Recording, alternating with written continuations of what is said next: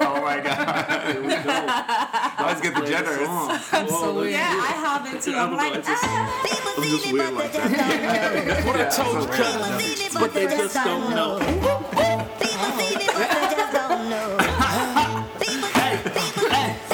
Let's go.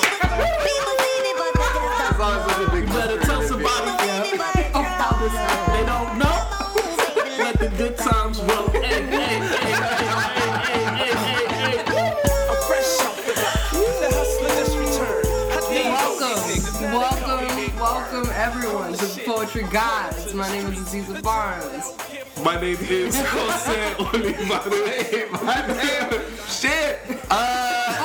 Elevator Pitch. AKA. No, can we Hold on. No. Let's leave keep it rolling? But listen, everybody. My name is John, and toss it back Aziza, revealed the name a little too quick. Go ahead. So introduce yourself to the good people. Hi, my name is. Don't feel bad. My name is what's my name? AKA. What's my motherfucking name? AKA. Say my name. AKA. Don't. AKA when nobody's around you. AKA. Say baby I love you. AKA. If you ain't running game. AKA. Aziza Barnes. Yes. Wow. Welcome everybody to the Poetry Gods. We are coming at you live from the Casa del Pesto. You know what I'm saying? We left the Hummus Emporium for the time being. We are live from the Casa del Pesto. As always, if you find the Casa del Pesto, just tell them hashtag the Poetry Gods and you'll get 50% off your first order. You'll get a free bottle of rum. For the record, you'll also be sent away. And for the record, there will be a restraining order set against you. Don't do this.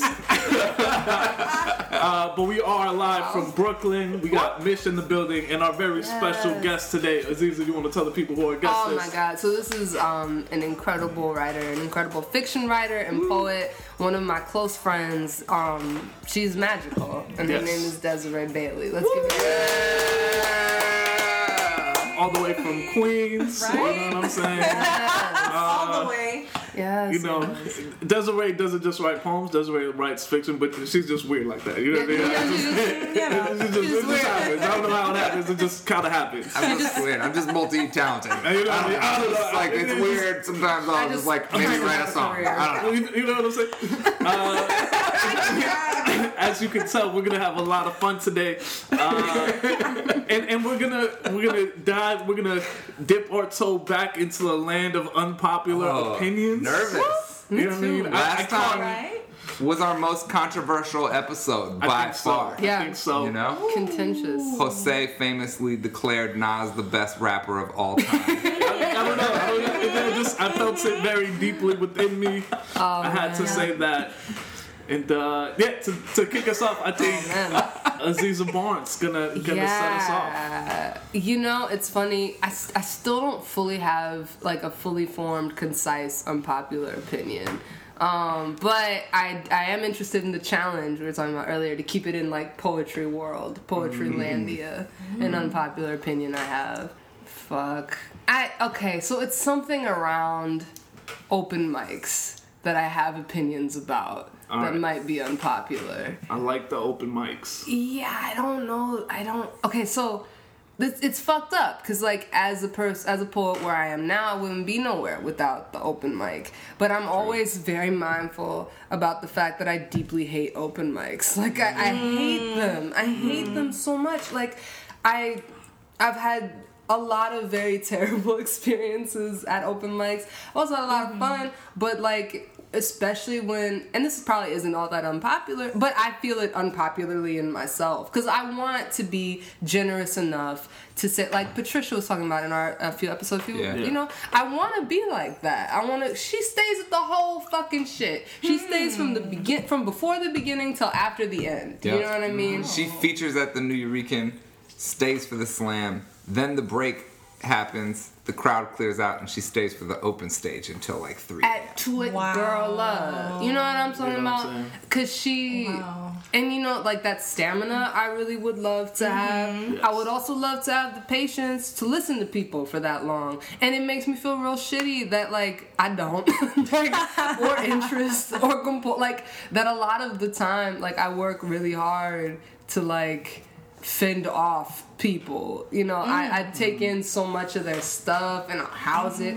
And I remember like some open mics going to the open mics of people curated by people I love, but there'd be just like I every time I would think like, what lunacy am I about to step into? Like this will not be good. I come into open mics thinking this will not be good, and so when something is incredible, I'm like, fuck that. I'm happy to be wrong. Thank you. Right. You know what I mean? I have no problem with being proven wrong at the open mic. I also know I wouldn't be anywhere I am now without the open mic. Yeah. Without someone generously listening to me, or even someone listening to me like, yo, this is gonna suck. Oh, it's not? Okay, great, you know. But there have been so many times where I'd be at the open mic, like, if I have to listen to another kooky old man say this misogynist, rapey poem, I'm going to throttle someone, probably him. Like, I can't, and I know this is the space, potentially, high potential, where I could hear that shit. I can't do it today. I can't house that today. So I'm learning how to not house that shit. But yeah, my unpopular opinion would be,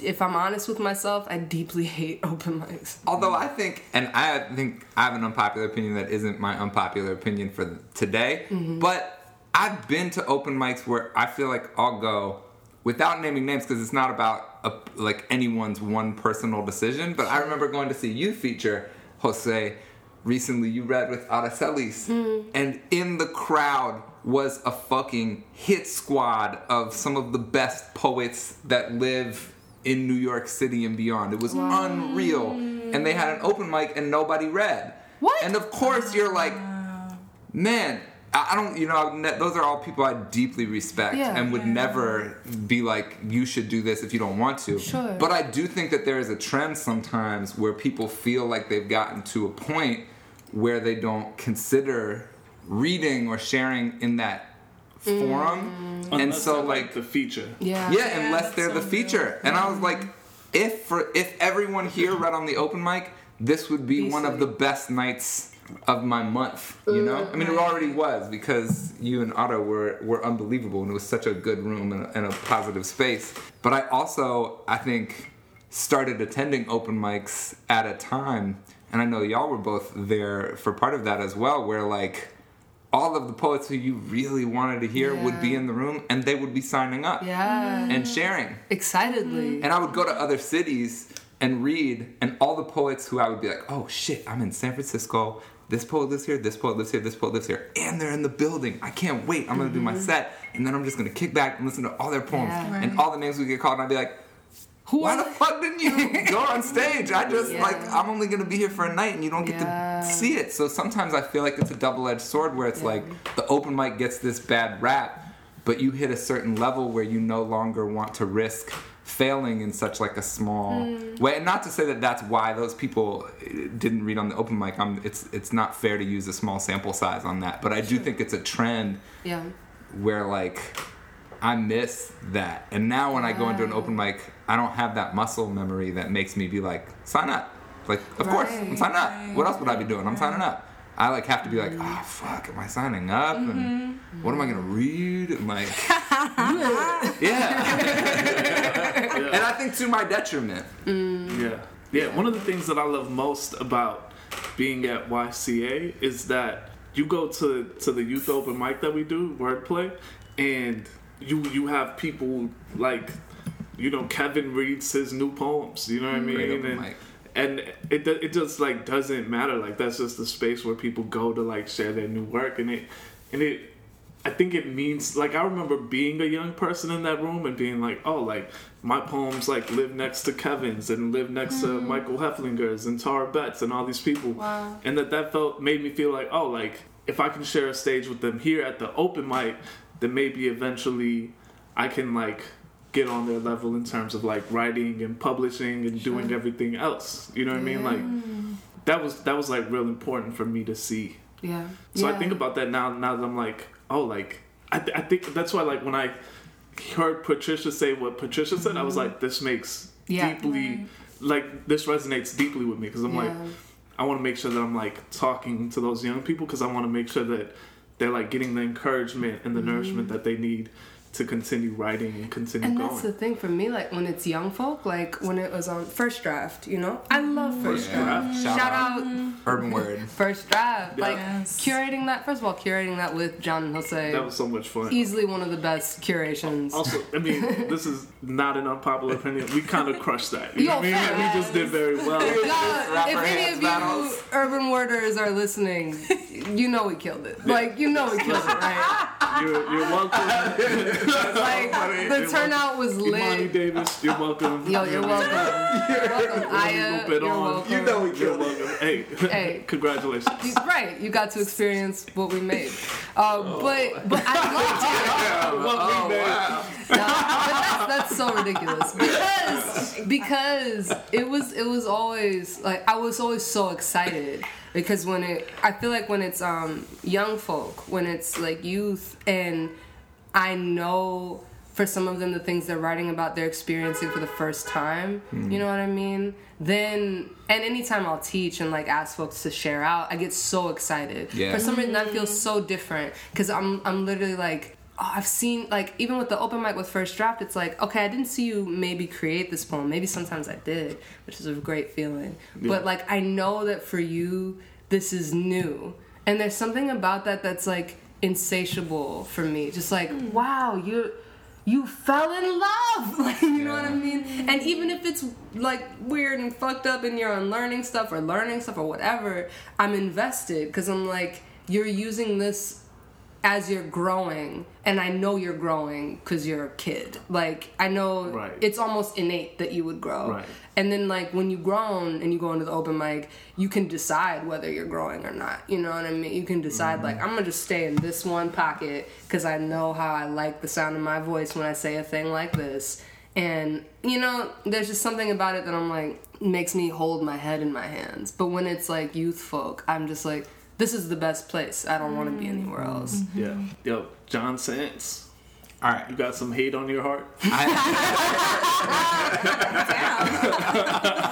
said like that. I love this. Matter of fact. Listen, I gotta instigate a little bit. I love it. I've been thinking about love this. it. So I've been thinking about, I think, I don't want to be too long in my explanation here, but I've been thinking about the portrayal of unrequited love Yeah. in music and popular culture and the way in which it's lionized as something that's noble. I hadn't thought of it like that. And I've been thinking specifically, I think, about my journey, you know, as I'm like heading now towards, I think, like a full life, hopefully with someone who I love, like my journey of love on the way there. And the way in which expressing love to someone who I had feelings for was a muscle that I had to develop. And I had to develop it specifically in places where I had feelings for someone who that weren't returned in the same way, right? And I think part of that expression was also, and this is where I think my unpopular opinion comes in, because I recognized that without the expression, whatever we shared ran the potential to be poisonous. And I think like of the experience of unrequited love and especially like growing up and having feelings for someone and having been on the receiving end of this same dynamic, you know, where it's a small truth that basically you're saying you don't want to know. You're like, I want us to be friends. I really like what we have here. And as long as I don't say how I feel, and you don't allow me to know that you don't return those feelings, then we'll be good, and we can explain that, right? Yeah. And how, in a way, having unrequited love that you don't express for someone is constructing a whole separate reality for them. And as we know, when you construct a fake reality for someone, really poor things follow because, you know, like the body doesn't want to be corrected. And so, like, someone will get a text message, and you can be really, really cruel to someone if you're not self-aware who doesn't love you back for the fact that they're not living up to the alternate reality that you have in your mind that says that you'll be together, right? And I think that people who have feelings for someone hold the potential just by that fact to be very cruel to people who they love. And I think that that's like a side of unrequited love that doesn't come into the conversation when we like celebrate the person in the movie who has feelings for the person and like pines, and like even the way in which we hold like Frank Ocean. And not, I mean, I love Frank Ocean, and Frank Ocean's letter is about confessing those feelings, not about like ultimately withholding them, right? But I think some of like my unpopular opinion is that that is a state that should not be overly infused with nostalgia because it's a really damaging place. And I would just encourage you, if you are listening to this podcast, to understand that if you have feelings for someone, let them know that you're doing yourself a favor by flexing the muscle, and that it's not about whether they have feelings for you at that time. Like in the times where I had feelings for someone, I could have been like, oh, there's something noble in this pining. But literally in expressing it, I felt my chest open. I felt like literally like my chest was holding it, and then it wasn't, and it was less important. You know, whatever the information that came back, that was then information and not something I had to be afraid of. And my body could move, right? And I do feel like that prepared me to express love, you know, for Maggie, and then like, and to feel that come back. Because then you're allowed to love. Like, if you say it, then you're allowed to love them anyway. You know what I mean? Like, if you just held it, you're not really able to love that person. Even if they don't reciprocate it. Like, if you admit it, then it's your love, you know? Like, you know what I mean? You get to have it. They get to know about it. They get to be like, word, not really what I'm missing.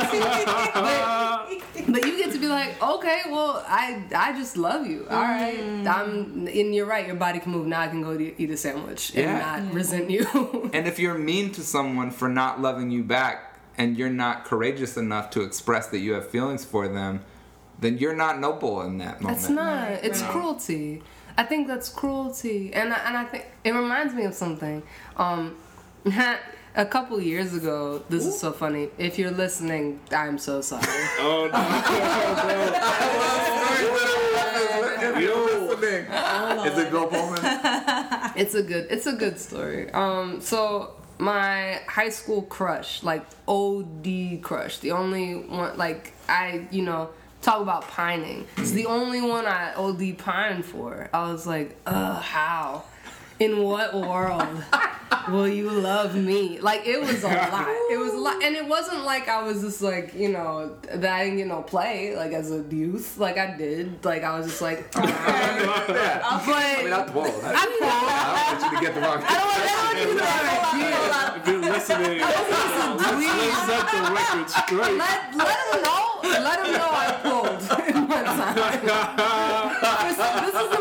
This is important. Set the story right. But it was never gonna be him. Like, I had decided. I was like, oh, but you'll never. And oh God, I don't even know where my head was. It was just like, blah. Like, we would talk and I'd be like not English words. and then like he went to the same college as me, and I was like, oh fuck, this is alright. What? Art? You know what I mean? He made movies and shit. And like in my high school, that was just not a thing. And I was just like, you're just so dreamy and you make movies and stuff. And but then like over the years, we started like talking and kicking it. And there was always that small little and I tried to be real cool about it. I was like, yo, this sure we'll hang out. I don't care. I mean, I'll come or I won't come. I'm late. Do you care? Like, it was just like a lot of that shit. Like, I would always show up late. I would always show up like underdressed. I'd be like, I don't care. Even because there was a 15-year-old in me that was like, I care so much. I'm winning.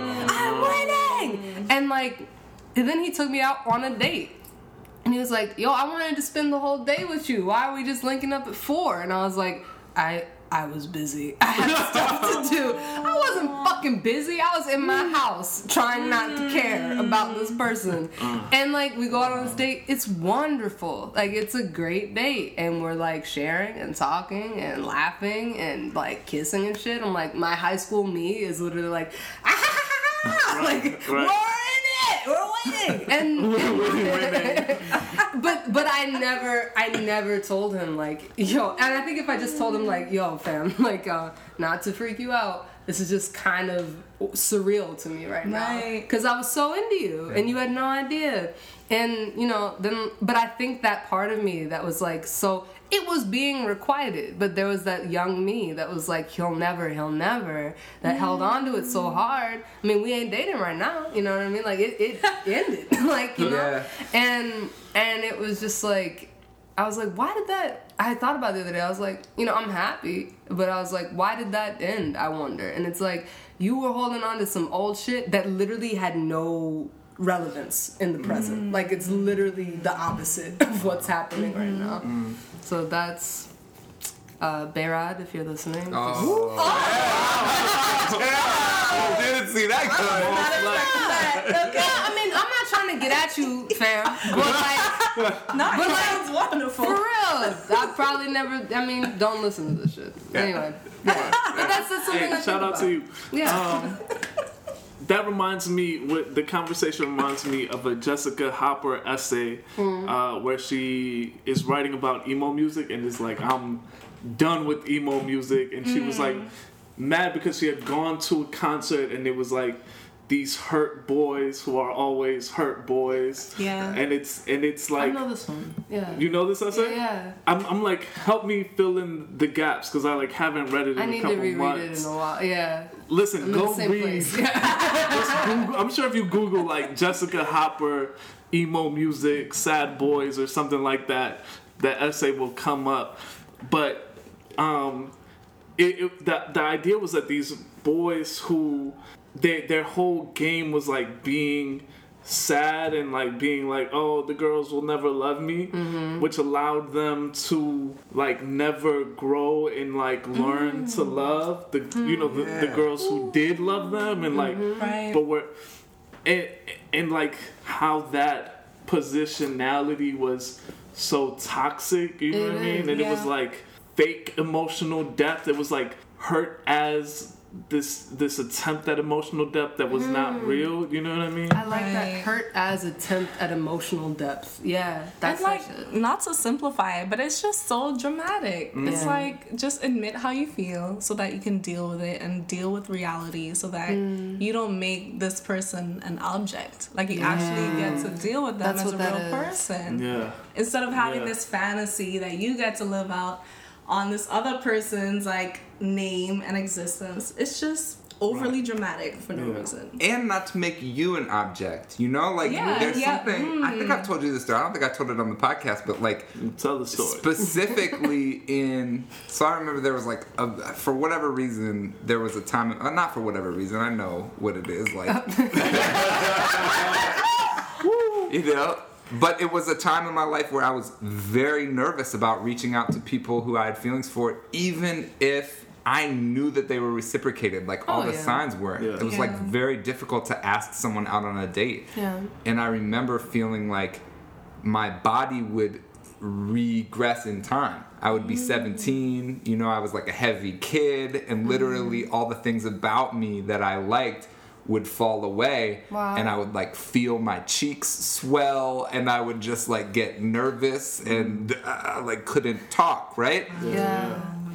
Because I would be hyper aware of my body, right? Yeah. And so I was talking to my therapist, and she was like, okay, here's what you're gonna do. You have to slowly change the energy around it. I want you to communicate your attraction to somebody. I want you to think about who you're attracted to, and not just on a physical level, like just who are you drawn to, and I want you to find a way to communicate that attraction to somebody once a day. And of course, being the like sensitive new age guy, I was like, that has a few red flags for me, because like I've been thinking a lot about the objectification of women, right? It's like the most predictable answer you could have come up with for me, right?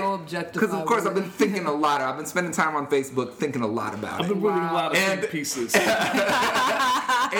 And she was like, okay, you're not gonna like what I'm about to say, but you're not. You're not thinking a lot about it because your withholding of communicating anything, you're objectifying yourself. Wow. And through that objectification of self, you can't help but objectify the people who are the objects of your desire. Yo, you're because like you are thinking that you're only your body, or you're thinking that you're only your poems, or you're thinking that you're only these things that you know, like the pieces, and part of that is objectification, is to think that the part is the whole, right? That's It's to erase a part, or to think that a part is the whole. And so she's like, if you do that to self, then you participate in all of these forms of oppression that you say you're thinking about, right? And that so like, you say you're thinking bars. and so like, it really put something in context for me where I was like, fuck, like that. And I think that's part of where I go to with this unpopular opinion, is that like, I do think it's inherently oppressive to be in a relationship, in like a friendship or whatever it is, and have a heated feeling that isn't fleeting, that goes unexpressed. Yep. I like it. There you go. If you're listening to the podcast, you know what I'm saying? Maybe what you need to do is go express your feelings. Turn off the podcast. In a polite way. In a polite way. I wasn't ready. Don't like run up on people and scream at them. Write us back. Let us know how it goes. Use your discretion. We're not promising that you're gonna get what you want. I promise nothing. Yo, Jose. Yes. What's your unpopular opinion? Well, you know, I was thinking about this, and I just really don't think I have unpopular opinions. You know, like I just think I tell the Just truth. walked away. I don't know why Aziz is walking away. I think I just tell the truth, and people are like, "Oh, like wow, that really resonates." You don't like J. Cole? That really resonates with me very deeply. Jose is playing politics right now. I remember that because you were like, Nas is overrated, and everybody was like, yeah, I guess so. Everyone was That like, the "I response agree. to that. You are correct." Overwhelming. I never thought about it that way. Yeah. Right? Overrated. As a resident of Queens. Never thought of it that Yeah. So I just I mean, all right. If you're gonna ask me, an unpopular opinion that I have, and you know, this is from my Chicago people, who I love very deeply, and I believe very much that Chicago is the capital of the universe, that everything just kind of gravitates around. But that's not the I'm getting to the unpopular Isn't part. that If the you unpopular if you just stick with me, Your opinion. I gotta work through the common logic before I get there. You gotta. So you have to understand that it hurts me to say this, but deep dish pizza is not the most delicious pizza in the world. That is that is a thing that I will admit on this podcast. You know what I This is breaking news. How do you do this every time? Yes. Your unpopular opinion every time, 2 for 2. Oh my God! To go so publicly against something so Chicago. mean? I love Chicago very much. I listen before everybody like starts raising the banner of like New York Right. Yeah. pizza. You know what I mean? The best pizza in the world, I'll tell you right now, is thin crust Chicago style pizza. So look, come on. Don't backtrack. Oh my Stay God! on Yeah, the do What I said. it. The best pizza in the world is cut in squares. You can only get it in Chicago, preferably on the south side of Chicago. And it's very Pizza's delicious. not Highly square. recommend it. That sounds like a margarita. Yeah. The world is No, it's wrong. not Sounds like a margarita. grandma No. slice. No, listen, hold up. No. Such a walk back. that here. Oh my God. Take it with me in Chicago. I will take you to get the thin crust Come pizza. on, dude. Also, what? Oh, ketchup should not go on hot dogs. I agree with that. I agree. just don't like Okay. ketchup on I feel hot like, dogs. okay. I just don't like ketchup. Yeah, who likes ketchup? I love ketchup very much. What do you put it on? On French fries all Okay. day. All right, okay. I feel What do like- y'all put on French fries? I mean, I I put don't eat nothing. We does not Honey eat French fries. We need to go there. Mustard. Honey and mustard. hot sauce. Yeah. Well, that's like the John Sant's. Yeah. My Hot favorite sauce on part. everything. That's like up a notch. That's yeah. My favorite part of going It's to gold. get breakfast with John Sands or going to get any meal with John Sands is he's always like, excuse me, do you have mustard and hot sauce, please? Yeah. It doesn't matter what the meal is. It will be anything. Yeah. It's perfect. Right? You're like, oh, you got mustard and hot sauce. Yeah. Can I please have some mustard and hot I sauce? love like the care of eating with John Sands because it's very like dietarily sound. Yes.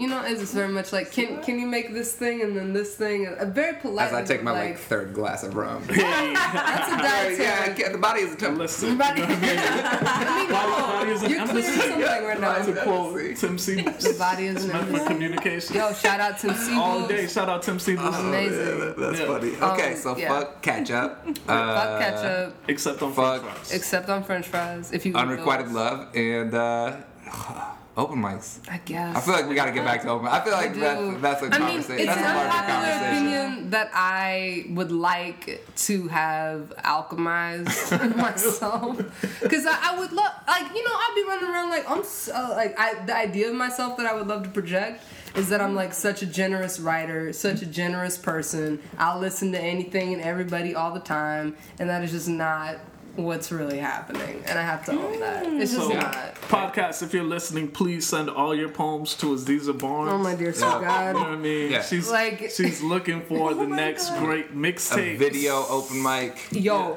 if you have these people sending me mixtapes, fam, I will never forgive you. But also, if somebody hit us up with like a very personal, loving note, and we're a fan of the podcast, we actually would Yes. probably. No, listen to I your love mixtape. reading that. We love that. Yeah. We actually live for the people who write us It's emails. great. See, We I get- love reading things. I love going places, hearing things read. Let's not get it twisted. Yes. Oh no, people are gonna get the And I idea. pull. I promise.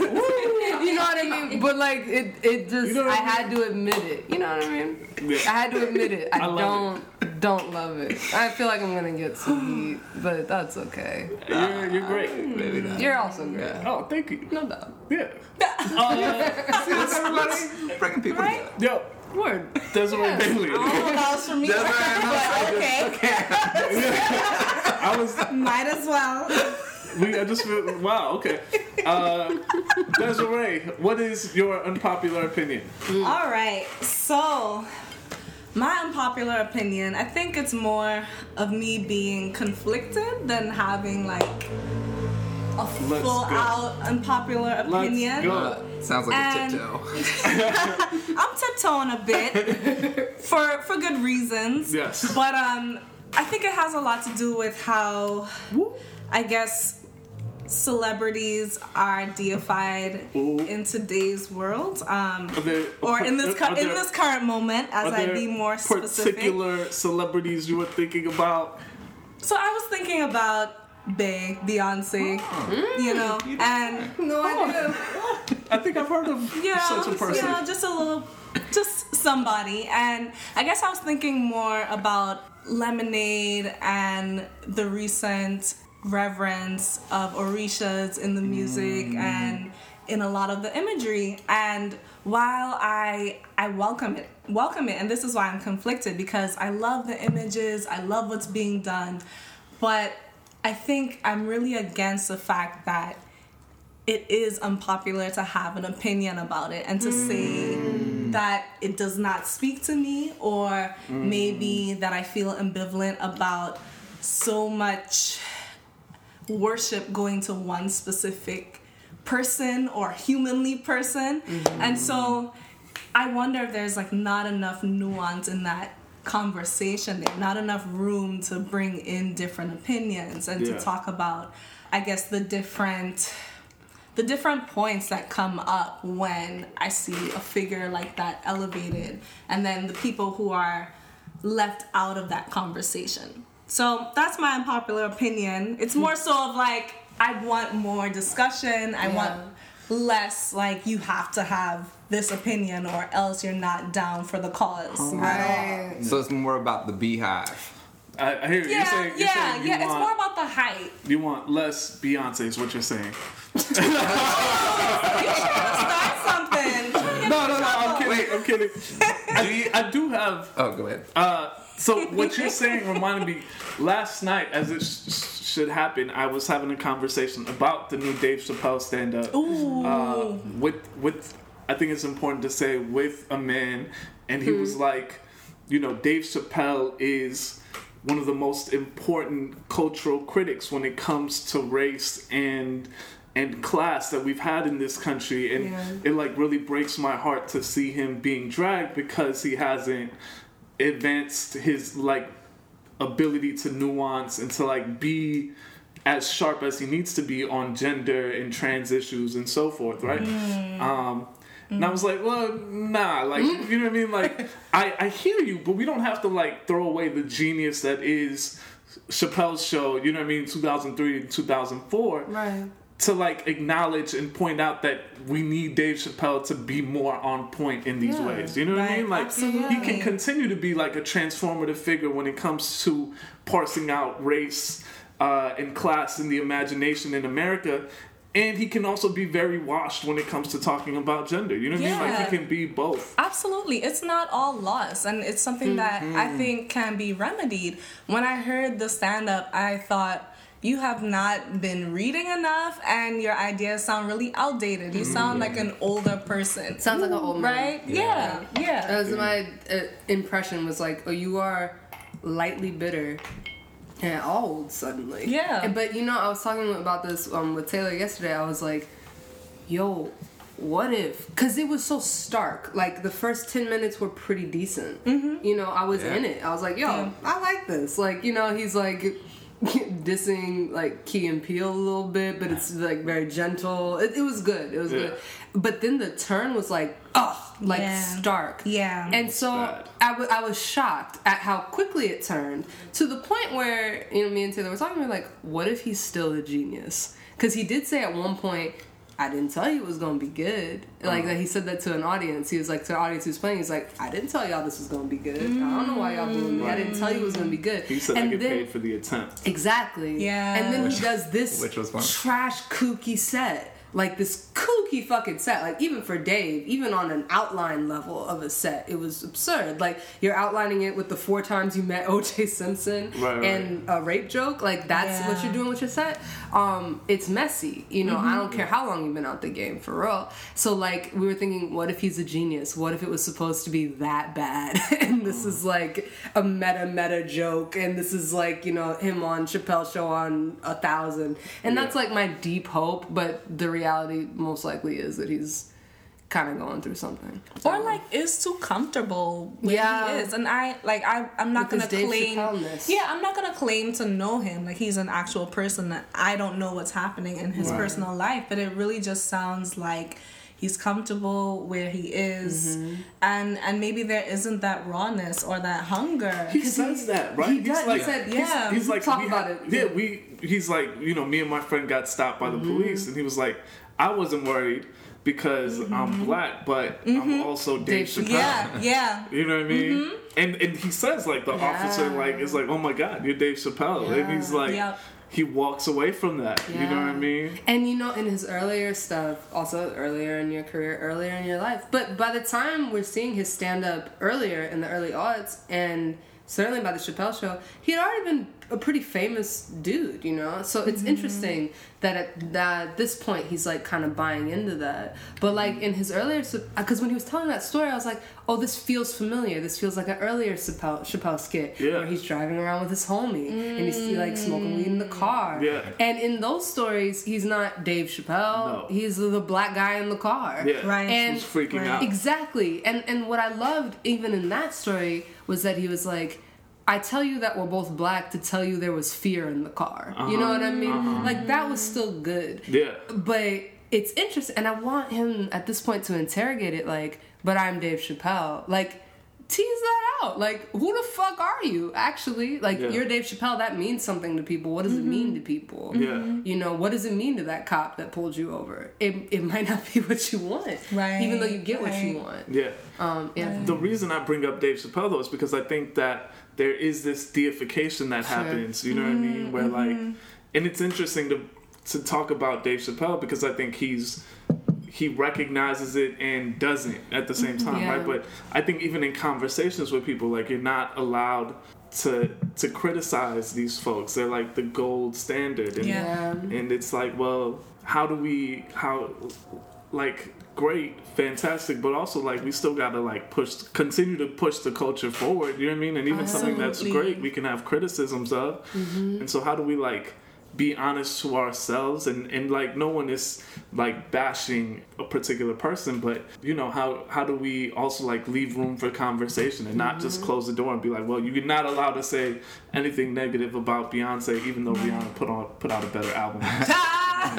You know, But- I'm sorry. Well, also Dave Chappelle, I mean, I think part of it as well is that to be an artist is to have your journey be a public journey. And I do think that and that's not to defend the like transphobic or you know, like rape joke parts of that stand-up skit, because I think you're right. Like you watch it and you do feel like, hey, you know, you as someone who we always saw a step ahead of the culture feel a step behind the culture in this stand-up.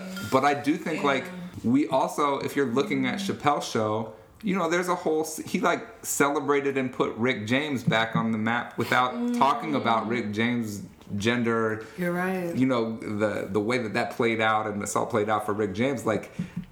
And so I do think that I resist in some ways the idea that like, and this might just be like on my Facebook feed or something like that, that like Dave Chappelle was a genius and now Dave Chappelle is a villain and that's the end of the story, you know? Yeah. Because I think he's still growing and I do think he's a genius and I do think like we need him and to like grow and do those things, or people of his ilk to do that. And I do think a lot of those people, part of the skill set of especially being a comedian, but also being a poet, especially a poet who, like, if you're taking risks and challenging, is like finding ways to not have it end you when you take an L and you're held to account on some of the things that are inside of the work that you make, you know? Because I do feel like a weird defense of like Dave Chappelle as an artist, you know, as like a meaningful artist at the same time of watching those jokes and being like, oh, like, you know? And then it's just really sad. I think this is where I get conflicted too, because I think it's sad when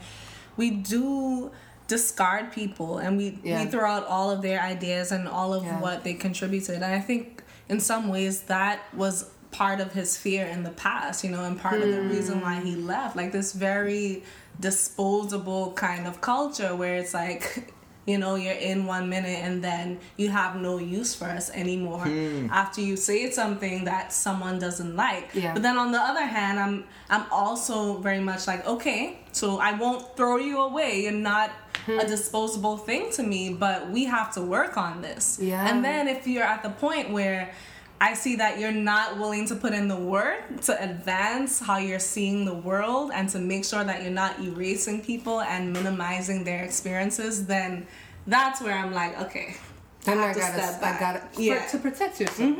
Absolutely, you know? Protection. Yeah. And that was my thing too with like what comes up right now, Chimamanda, and like, you know, it's but you know what I think though is like, you know, to deify Chimamanda as the voice of feminism, and you know, like, you are the person that we look to hear the right thing about what it is to be in a woman femme body.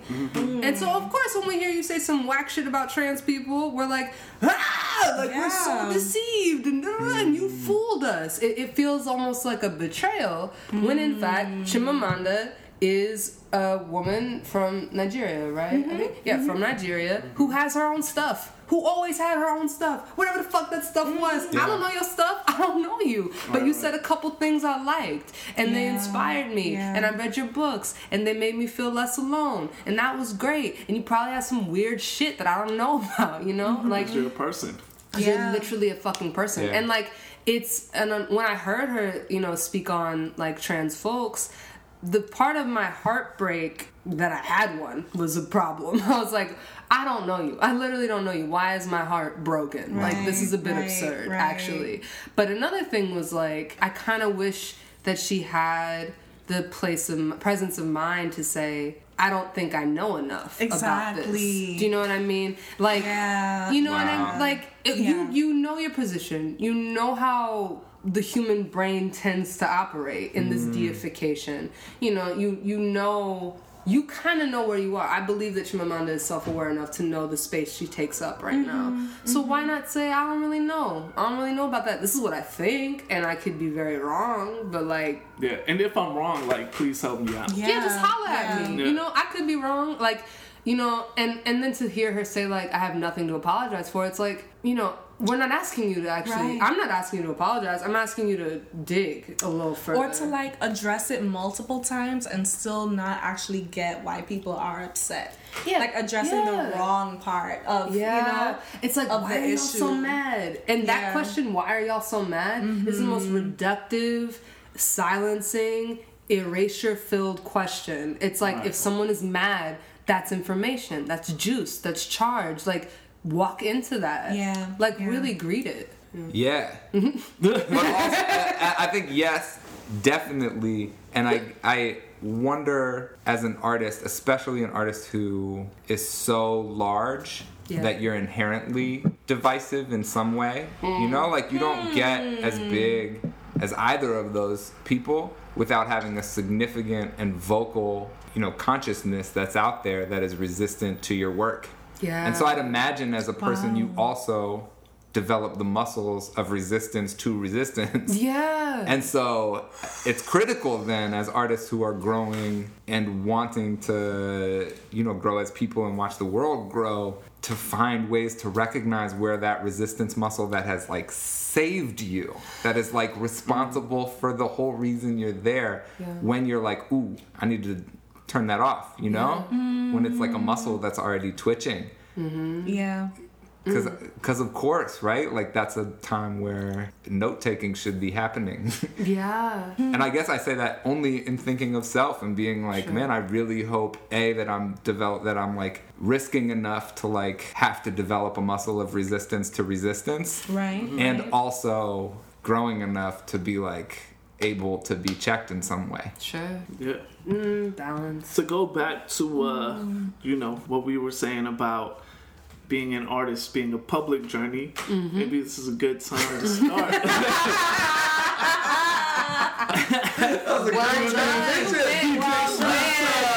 You're a professional. A+. Hey, listen, I am a real professional. I don't know if y'all know this, but I host a podcast. And, Oh, by yourself you do this. well, Hold on. I didn't hear code. all right, redact. I co-host a podcast. You know what I'm saying? I will allow myself to be checked. I'm growing. And but yes, Desiree Bailey, tell us about writing. How you're someone. Unpopular opinion. That was That was your unpopular opinion. I got so caught up. My bad. Redacted. You're someone whose work I enjoy and who I'm always curious about, because, you know, like we were saying at the very beginning, you write both poems, you write fiction, and you like started out in one, right? You started out writing poems and then made the transition to fiction. I guess I'm curious, like, what got you started writing poems, and then what prompted you to be like, you know, I think I want to write fiction. I think I want to write something that's not poems. I think I want to write full sentences. Yeah. Full sentences. I was wondering if someone. Appreciate my joke. I quite like that. I like that it had its silence in it. Oh shit. Okay. It was just I such like a good that. question, and I took it at face value. Yeah, it was at the brink of like, is that really deep or is that being ridiculous? I only have so much deepness to me. You know what I mean? So much depth before it's ridiculous. Man. No, I love it. I started writing poetry. Well, I feel like so many of us, I think I was always writing in some way and always recording my world and the experiences around me. But I started to take it seriously. First, I think when I entered college and I saw that this was a thing that people do, and I took a Caribbean poetry class, and I was just like, oh my God, there are Caribbean words in here. This is the first time that I'm seeing how the word I don't know, Pomerac is spelled or just different things. And so I think I started to see the importance of recording my experiences and documenting this particular world that I experience and that is quite different from a lot of people, but also this world that has a lot in common, or this world that a lot of people actually live within. And so I began to see it as a place where I can connect and create community. And I was just like, I really like this, and I really want to continue writing these poems. And then I think I started to write fiction also in college, really because there was one particular story that I was working on, and it had a lot to do with mental illness and how we navigate through oppression in this world, and how that manifests in our everyday and the decisions that we make. And I really felt like I needed to explore this character's psyche and really delve into what this person thinks about the world, and how, I guess, I needed to get really specific. And I think some poets do that in poetry, but for me, I needed something more broad. I needed to expand, and I needed to give this person dialogue and flashbacks and a stream of consciousness and all of that for me to really fully understand how oppressive systems impact the psyche. Wow. So it was really because of like a specific thing that I wanted to write, and then from that moment I realized, okay, there is this need within me to write in that way and to explore what's happening inside our heads, inside the psyche. I love that, like, because that's a conversation, and I think it's such an important one, about medium and about like what medium will best serve this story. And I can tell, it's always interesting to be able to tell when like an artist has decided who they are, and so their medium just has to be this one thing.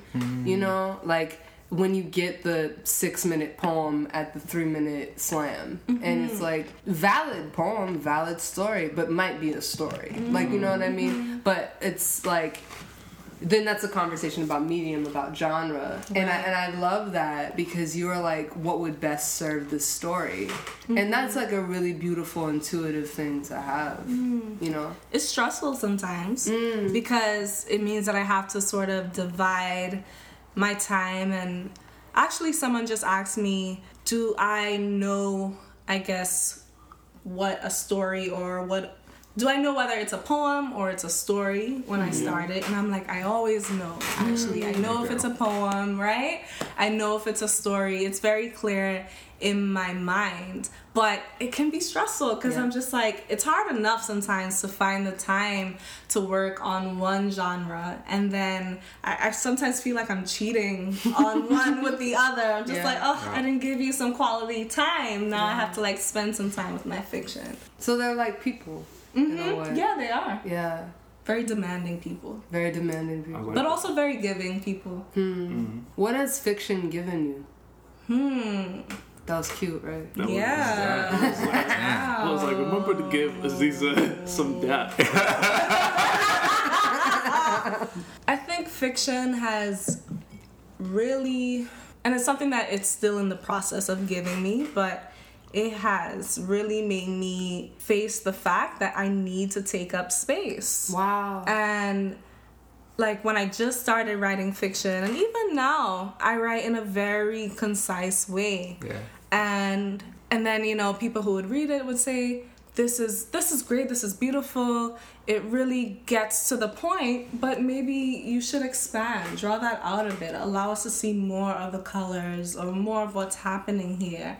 And it's still something that I'm always telling myself, expand, because I don't want to lose the quality of those images. But then I suspect also it has a lot to do with spreading out, and I guess learning that was something that I shouldn't be doing. That I shouldn't really take up space and throw my bag over there and then my books here. So I think it's reflected in that. And I'm still learning how to take up space. It's hard. I think and it sounds very much like a learned behavior as like, you know, non-binary and as women of color, it's like get tight, economize. You know, you might not have the opportunity to say this. You probably won't have the opportunity to say this, so make it quick. You know, and I think like I'm also in a point in my process where I'm realizing like how ingrained that shit is, how ingrained like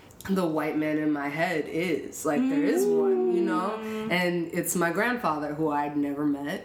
And he lives in my dad's head, and he lives in my head. And, you know, my dad will sometimes tell me things that his father would say to him. And it's only just now, like, in therapy that I'm realizing, like, oh, those are really poisonous things to say to someone, you know? Just like, you know, pick one thing that you do. Like, you can't, you know, cheat on the things that you do. Yeah. Like, and what you're saying is like, I have to give time to both fiction and poetry. My grandfather, who I never met, would probably say like, well, you're a poet or you're a fiction writer. Like, don't cheat on the things that you do. Wow. But he was also a motherfucker who was like, you know, didn't cheat on his alcoholism, didn't cheat on his like cigarette addiction, didn't cheat on his marathon running, you know. Wow. But cheating all of those things together.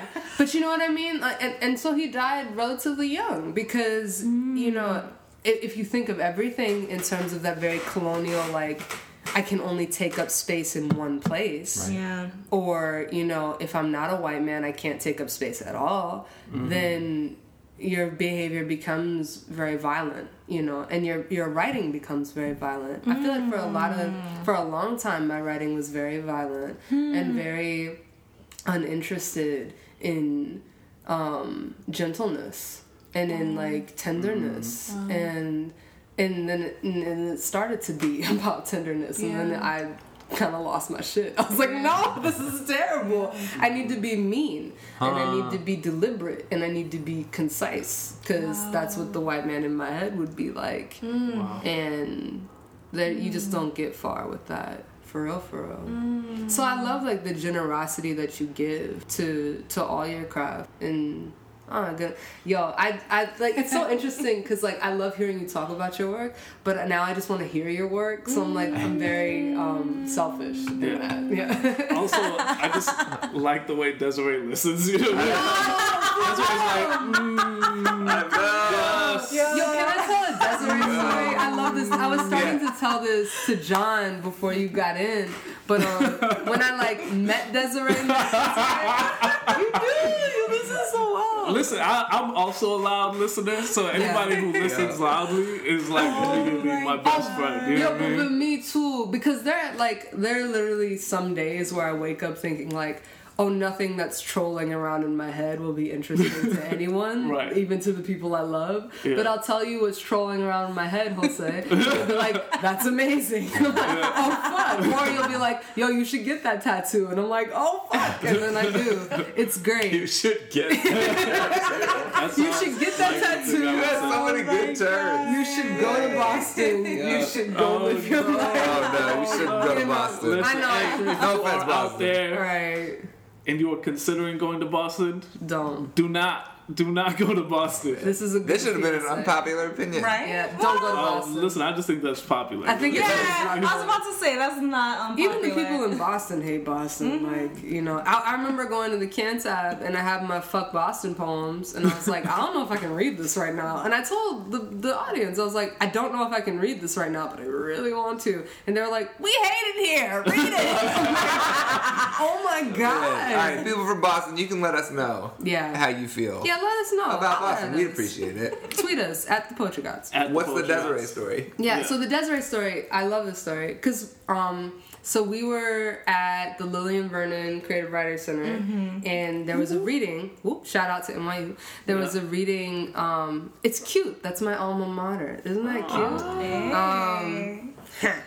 So we were there and I was going through this like thick depression. Like it was like smog everywhere. But I was like, you know what? Fuck it. I'm going to this reading. Like, I don't care what else. I don't care if I live till tomorrow. I'm going to this reading. And Nicole Therese Dutton was reading, and Matthew Oldsman, and Eduardo C. Corral. Yo! And it was amazing. Like Slow Lightning, I think it just come out. It just came out. And I just read If One of Us Should Fall. Yes. Have you read this book, Jose? If One of Us Should Fall? Yeah. No, I haven't. feel like you in particular would fucking love this book. Who is that? Nicole Torres Dutton. Okay. Yeah, and John, like, have you read this book? I feel like you also would very much love this book. Everyone needs to read this book. She has this poem in it, Starlight Elsewhere. Yes. Yo, the family, that weird station, that series of events will never be enough. Cast yourself off on another adventure. Like, fam, you are not lost. You are starlight elsewhere. Like, my man. Wow. Talk about a poem that, like, you are not lost. You are starlight elsewhere. Wow. And that plus, like, and the family, that series of events, that weird station will never be enough. Cast yourself off on another adventure. Like, she's just... Cast yourself off. Right? Yo, I think of you in that cadence. And she's got this poem, Gig, where it's like... she's talking about like this. She used to play in bands, and which I think is so fucking hot. It's like yes you do. That's amazing. And she would do like weddings, and she did this one wedding in the poem. I think it was of like an ex of hers, and she says, and the girl when you meet her is well ironed and kind. Like ew, wow, like you're rude. Well ironed and kind on her wedding day, fam. Well ironed. And she says, like, you know, give him a broom job, call it, wear it out, be new. And it's just like, fam. So that's Nicole Torres Dutton, and I just read her book and decided like, oh, I can keep being alive. That's a cool idea. And like, which I realize is like how my depression functions. It's like I'll find a book and be like, I can live, and then I'll like stick around a few more years. I'm working on it. But we were there, and you looked at me afterward, and we were buying these books, and you were like, I know you. And I was like, I know you, but I don't know how I know you. That's odd. And then we found like the urban word connection. It's like, oh, I must have seen you like, you know, orbiting around urban wordland. And then you and me go and get pierogies with Nicole Torres Dutton and Matthew Olsman. What? And we're eating these pierogies, and I'm asking Nicole, because my chapbook was about to come out. I was like, what do you do with stuff books? Stuff? What do you do? And she's like, man, I don't know. It sounds like you have it together. And I was like, I don't ever have it together. And I remember being on the E train with you afterward, after we ate all this food. And you're like, well, how are you doing? I was like, pretty trash right now. Like, I'm pretty terrible. And you just listened to me like, huh, word, feel you. Like, it was... without anything projected on me. You just listened to me. And we didn't really know each other like that. That was the first time, like, that we actually met. Because, like, we suspected that we, like, okay, you look kind of familiar. Okay, all right. But it was the first time that we really actually made a connection. And it was because of this reading. Pierogies and then the train. And pierogies and the E-train. The E-train. And Queens. Ha. Yep. But what I remember so much from that was just like... And then we spent like pretty much the whole summer together. Yeah. And like... I remember so thoroughly just like the amount of eye contact. I was like, this person is looking at me. I just realized I was doing it right now. Like, it's amazing. Their faces are like 2 inches from each other, by the way. Yeah, but I feel like that level of seeing shows up so much in your work. You know, like I'll see a poem that you have about like a seamstress, and I'll see like the thimble, the thread, the calluses on the finger. Like I'll see all of it. Because I think you have this capacity for seeing with such tenderness that like is really fucking rare, dog. Like it just is. So wait, so where does it come from? Who did you have that as a child? Like, were you an observational child? Oh yeah. Also, I'm like so in my feelings because you're so wonderful and special. And okay, but yeah, I think I've always been kind of like in the cut That's sort true. of like just watching. I like to watch and listen and experience things. But I think like I grew up really listening to stories. My family, they just told stories. My aunt in particular would just, oh my God. She told us a lot of stories to get us to behave ourselves and to not like cause a scene. And they were really like horrific stories. Like at parables times. or like... Like parables. Sometimes it would be, I guess, folklore, but then other times it would just be things that she made up, and that would be like the scariest. Yeah. Like, you know, the devil's gonna come at midnight if you keep making noise. Like, you should be in bed, and he's gonna come like rattling chains through the streets. Like, there'd be bad details, right? Yeah, rattling chains through the streets. Like details. So I grew up with a lot of that. Wow. And yeah, I think the more that I think about it now, she is like a huge part of why I write and why I write in the way that I do, with the details and just like with great attention to folklore. Yeah. Wow. But how do you know I've been thinking about this a lot, specifically in fiction, you know, where I too get the critique of like, hey, but what does the room look like that they're in, and where are they even, and why are they only talking? And why are they, you know, like talking? And I do think that there's something which is a strange critique for poets, right? For a genre that's you know, hypothetically descriptive. Yeah. You know? We're concerned with whatever you decided to be concerned with. Yeah, that's like, true. That's true.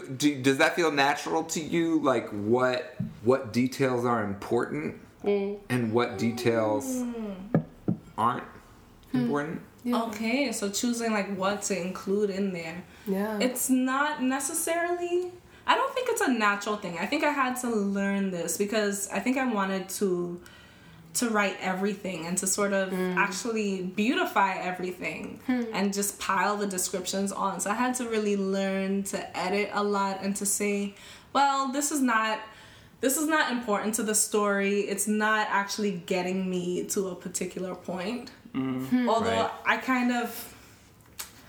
I don't know, I still don't want to abide by that because the poet in me is like, well, does it have to get to a certain place? Like, this is about the journey, right? And like, I want to take you through these images, and so you should like revel in that.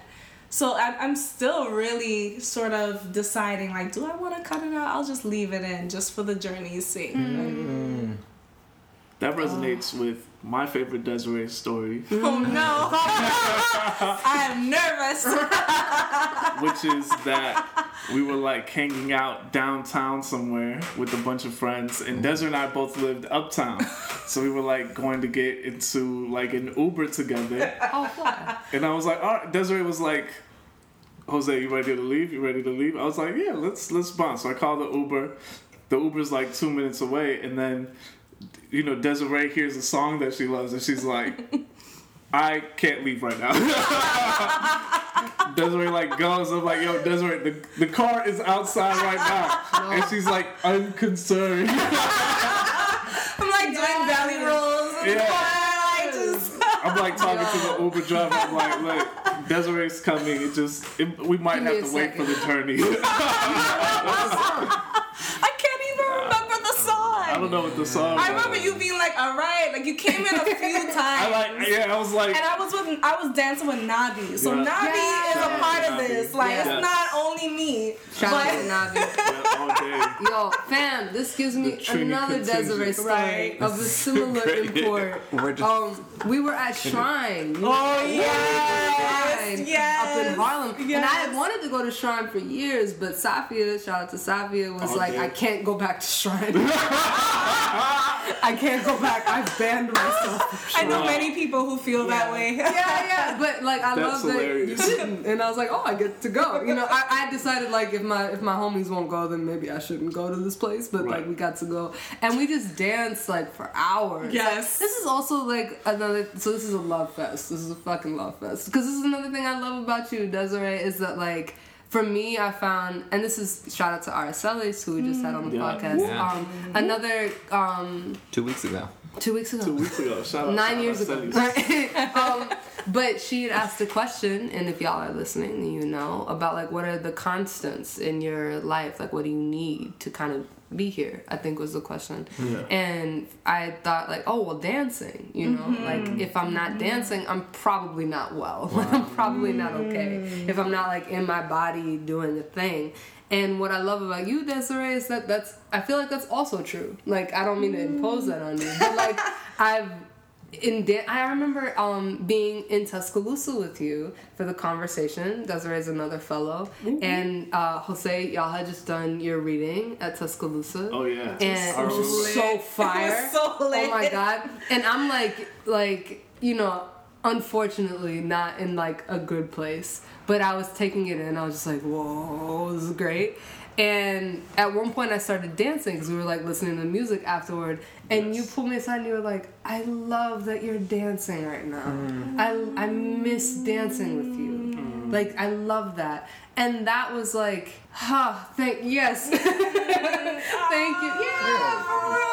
for real. Gotta hug it out. So what? I guess we're concerned on this podcast with like stories too, like and I don't know, like what do you feel like there are some stories from childhood that were like, hey, this is a place where I see my personality forming, or like things that are important to me now, or if not like incepting, then like at play. That's what it is. Do you feel like there are parts of you now that you see from childhood when you think of specific stories? And what's that story? So basically, like, what's a story from childhood, or where do I see it forming? Like a good story more than anything that preceded it.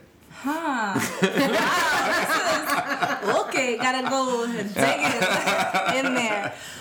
I think, I don't know, like when you first started asking that question, I started thinking about dreams that I've had. And so, like, the earliest part of my childhood was in Trinidad, where I was born, and I still actually, maybe not as vividly now, but I still remember some of the dreams that I had at that age when I lived there. And I wonder if that is where some of the stories started to... Like what? What's a crazy dream? Oh, I can't. Oh, please, they're so please, weird. Please. No, they're like really strange. But yeah, because they have like to do with religion and like all this stuff, and I don't know. Maybe I'll write a short story about it and I'll tell you. I'm so curious. I had crazy dreams as a kid too. We'll leave that out the podcast. All right, we'll get into it after the podcast. Fair enough. But yeah, I don't know. Like, I think that's where I started to pay attention to colors and the sounds of things. But I think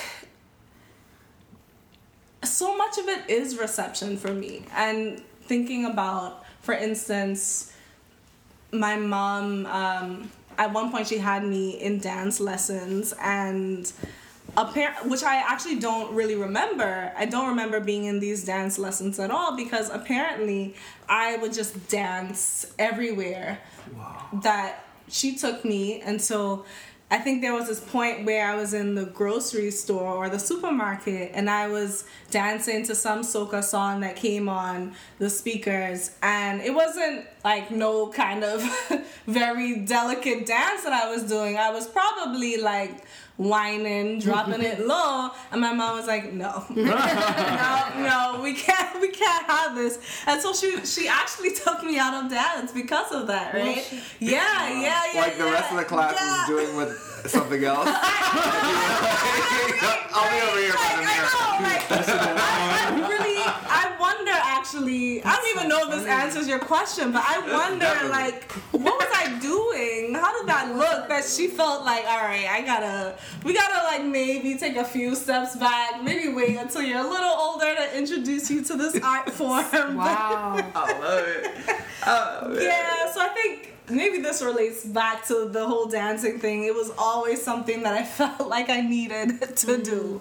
I love it when kids are like all of a sudden grown-ups, and it makes grown-ups so uncomfortable. It makes them Right. Where you're just like, wait a second. Yeah. Talk about constructing alternate realities Yeah. for people. Like, I think grown-ups just like truly don't want to know what kids are doing. No. Because your experience of being a kid, I know so Yeah. many people whose experiences of being kids like are characterized by private moments that you hide from grown-ups. Yeah, yeah, And being yeah. around kids now, I'm like amazed sometimes at the things that I know probably are happening that I like don't know are happening. Like I have a poem that's like an older poem that's like, and when I wrote it, it was the only time I knew that I was admitting something. Wow. But it was this like when I was, you know, like 3 or 4 or whatever, and like touching penises with my friend or whatever, and that like weird sexual exploration of like whatever happens for kids, and like it was characterized by the fact that grown-ups couldn't know and weren't supposed to know or something, or like didn't want to know or something like that. I don't know, like, and I don't know that it was damaging, you know? I mean, Yeah. obviously there are a lot of ways that plays out where it could be, but in my particular story that I'm telling about it wasn't, you know? Like, and there's like a privacy there, but you're also a kid, so you're really bad at keeping secrets. Yeah. You're like classically Yeah. awful at keeping secrets. Yeah. Maybe the concept of secret just doesn't occur to you. But I remember like, Boundaries, yeah. Or, yeah, I don't know. this is gross. I might edit this out of the podcast. But, like, I remember when I first started masturbating. Sorry. I love it. I just like, I didn't want to lock the door because it was a giveaway that something was happening. Like my brain wasn't developed enough to be like, if someone touches the handle and it's locked, I was like, I don't want them to see that the door is They locked. can't come in. Because then they'll know. And it couldn't be like, it could be much worse than that. And just the thought is like worse than Yeah. them walking in and seeing it in the act. I don't know why I think that, like, I mean, obviously that's not you dancing in front of a mirror. Probably will edit that out, but I do So feel like funny. I don't know, like the relationship of adults to kids, and when you look at kids and go, whoop, nope, Yeah. nope, we're scooping you out of this dance class, yeah. or my we're God, like getting you right, out of here right. because You you're just too can't old. do this right now. Yeah. Right. I guess I do remember when I started constructing stories. And I did it with my cousin Brian. And we actually used to create these books. So we used to have these little copy books that probably every little kid in the Caribbean has. And they fold in at the center, and so you can rip out the middle section and it's connected. And so we would like take out a few pages, stick them together, and then we would illustrate them on the cover and then write these stories. And one of the stories that I wrote was called The Woman of Pride and the Woman of Shame. I don't know what Wow. I was doing Still writing an ill title. such material, but we wrote it. Look out for the debut novel, Woman of Pride, Woman of Shame, coming from Desiree Bailey. And we used to sell it at our primary school. So we used to sell it. We used to sell them for $0.25. And I remember my cousin Brian had a crush on this girl, and he gave her one for free. Ooh. And I was so pissed at him. I was just like, this is our business. It's like, your money. this is my money. Yo, you were Listen, grown Brian. forever. That's so funny. You were Play with grown. my money, Brian. Don't play with my money. I need love to you, bust out Brian. my 25 cents a copy. Who's gonna cover that quarter? You got a quarter? Find me a Give me a quarter. $5. Give me a quarter. Oh my God. That's That's so good. Yeah, that reminds me of me and my friend Colin. Shout out to Colin. We were at Miss Lil's daycare center where I got notoriously bullied because I was a very dorky black person and they were very cool black people. And I was very perturbed. But what I loved was that I was perturbed. And I might have said that. And it might have got my ass And then why is it helping? Right? I told them I was perturbed. Why are they still? That's the root right there. That's the root. The girl, you are not speaking to your audience. Me and Colin would sit up and write these stories. Like, would type up these stories. We'd be like, yo, we're writing a book. Like, this shit is ill. And, like, he would type a paragraph. I would type a paragraph. And it was just, like, the most joyful thing. I have no idea where that document is. But for, like, a couple months, we were just, like, writing the great American novel. And there's something about, like, that companion, that partner in crime, Brian, who like made the thing real. Yes, you know? yes. And it stays with you. Absolutely. That collaboration and like the investment that you feel like collaborating and being involved in something together. Yeah. And then this is your gift. Yeah. But also like something that you can, get a little something back. Also pay me. Right, Yeah. right. Yeah. Come on, Brian. Come on, Brian. You know better. We worked it out. He's cool, I'm cool. He still owes you a Yeah. quarter. Yeah. Probably. Yeah. That's true. Word. Yeah, come on. Should we, Desiree, would you mind sharing a poem with us? Yeah. Oh, it's over so soon. Oh, They always end so soon. they do you know? end so soon. Yeah, that was quick. I used to be the one who was like really into the time of it. Now, You were. I never was. You Yeah, know? no, I was like, let's keep making these jokes. 4 hours. Let's make them longer. 4 hours later. I know. So listen up, y'all. Wherever you're at in the world, you know what I mean? You could be brushing your teeth. Yep. You could be in the car blasting this podcast real loud on do I-94. that. If you're in Please a do car, that. You turn gotta down the turn windows. up the volume. You know what I mean? If you got earbuds in, you know what I mean? I have need you to to. find somebody, share an earbud, be like, listen, I need you Yeah. to listen in right now. Yeah. Because something very special is about to happen. You know what I Especially mean? this is coming out in May, Yeah. I think. So like, it's nice outside. Summertime Right? 2017. And also this is what? a world premiere, Yeah. brand new Come on. Yes. Desiree Bailey Yeah, bars. roll the windows down. You're riding out Never there in heard your these Corolla. before.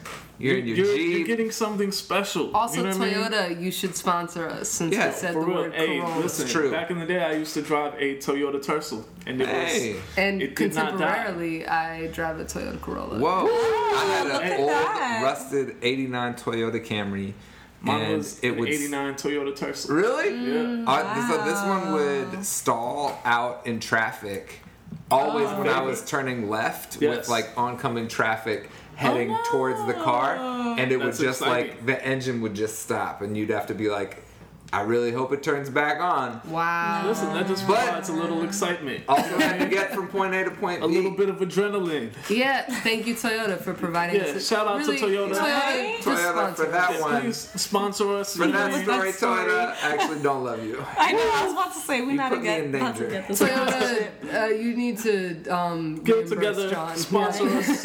Yeah. But also, Yes. everybody in the world, please put your hands together to get real loud. Give all your energy, all your love Do to it. Desiree Bailey. Yes. So this is called Miracle, tentatively, because it's still a work in progress. They will say miracle when what they mean is thirst, the tongue jettying, awaiting a runaway fist of rain. Miracle when what they mean is war song learned by limb before the capture, sweet mixing of herb before the capture. Soldiers, head knotted with coordinates, strategy of flame, the haunt, the memory of how the bird taunts the river with its wing, and a sweet free thrust in a moon-drunk room, the juices seeping into mattress, into coconut fiber, fermenting. Miracle of breath and blood, miracle of a haunting. Freedom never forgets its clumsy owner. It stalks her until she can no longer sleep for want of the sea. until she stoops over a pot sweetening the rice, until poison floats like a fly in the tea. Freedom, ruthless siren, hurl and shriek louder than a dream. Nah, son. Wait, can I see that? Wow. Hold up. Can you please send this to me? I will. Okay. I will. Like for real? I will. Okay, like this now? is what I wrote when. This was you Yeah, wrote? this is what I wrote. Yo, I fact. gotta Okay, send it to so you. me and Desiree send each other poems and shit and send each other fiction and shit, and this is what she wrote when I sent her something. She sent me this. What the fuck? Oh my god. Man. Desiree, where can the people find you? You can find me at. That's what it's like. Let me think about that. Yeah, hold on. Right? I'm like, You don't about want to to say be your found. address. Don't want to be found. Sometimes, no. It depends on the time of day. But they can find me online at DesireeCBailey.com. Nice. I'm also a newbie on Instagram. Hey. You're doing very well on the Yes. inside. Thank you, thank Yes. you. What's your Instagram? At Desiree Carla. Carla with the C. Carla with a C. All Excellent. right. At Right. Desiree Carla. And are you on Twitter? I'm on Twitter. I'm getting back into Twitter. And that is also Desiree C. Bailey. Okay, there you go. All right. And you know who else you should follow on Twitter? Who? Because I don't think he's going to say it on his own because he's a very modest person. Yeah. But, you know, Jose is really one of the best He's very good at Twitter Twitter. follows that you could have. He's very good at Twitter. I check Twitter literally just to find out what Jose said when I have 3 minutes left. I like them all and then I get off Twitter. Okay? And know- he could be that for you. If you, I mean, you probably know. If you've listened to the podcast, you probably already know this, but you should be following Jose. You should It's follow really Aziza and I true. as well. Yes. I mean, you know, here's the thing. You can follow me. I always love a new follow, but I'm not such a Twitter head, you know what I mean? So like you can follow me and that'll be great and I'll like retweet some good shit. Yeah, you're but just going to see Jose's tweets again. mostly. Yeah. You know? Because we'll Yeah. retweet Jose. I really love retweeting Jose. I really love liking things that are tweeted at me. I'm Yeah. just not a very active Twitter That's creature. true. I have to admit it. Why is that? I freeze up. here's the Honestly, thing. I freeze up. I Somebody don't- says something to me. If Yeah. you've like said something to me on Twitter and then you haven't gotten a response, it's literally because I hit reply. I typed out like 4 words. I deleted them.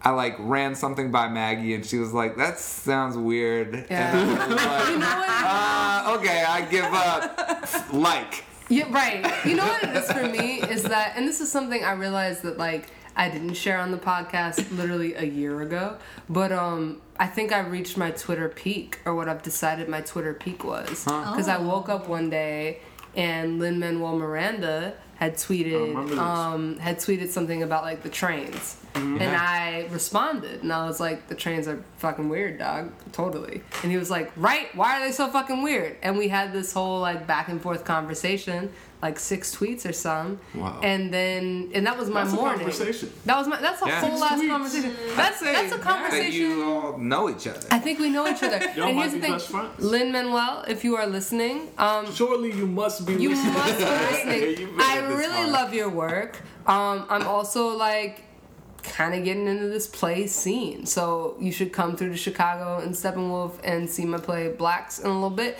But I feel like that conversation with Lin-Manuel about the train and about who the fuck operates the train, that was the conversation. Like who There it is. literally does this? Yeah. Questions. And then we started talking about like the Matrix and started talking about like systems of oppression, and then I got off of Twitter. And I feel like once I did that, Twitter had lost all use to me. I was Wow. good. Yeah. Yeah. Yeah. And Lin-Manuel somewhere is like, man, where does Ziza go? I know. It's true.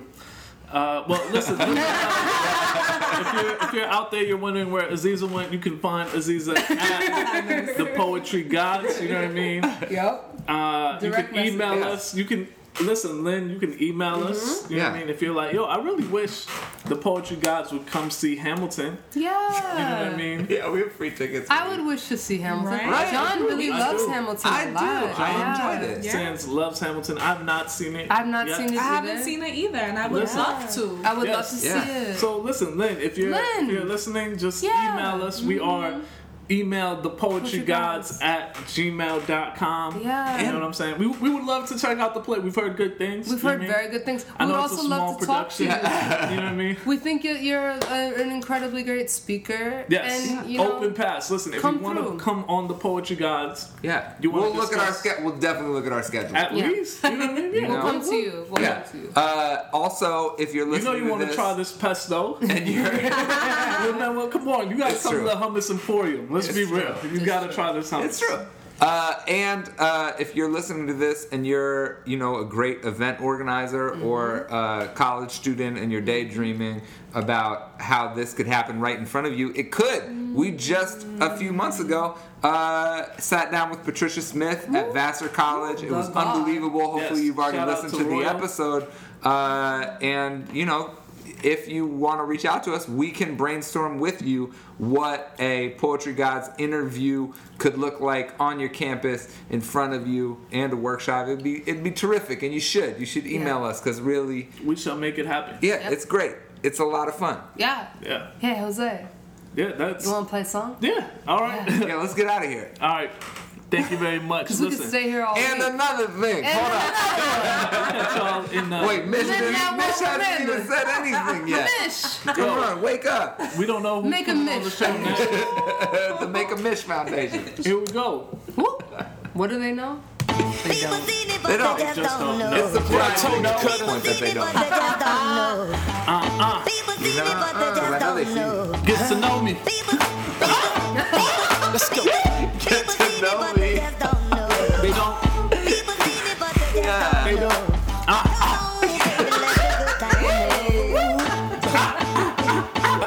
Fresh off the block. The hustler just returned. How deep you think you gotta call me ignorant? I'm the shit. According to the streets, the town without gift will make Memphis bleak. But I don't toss up rock signs and diamonds. But I might toss an every head hole like I'm saying.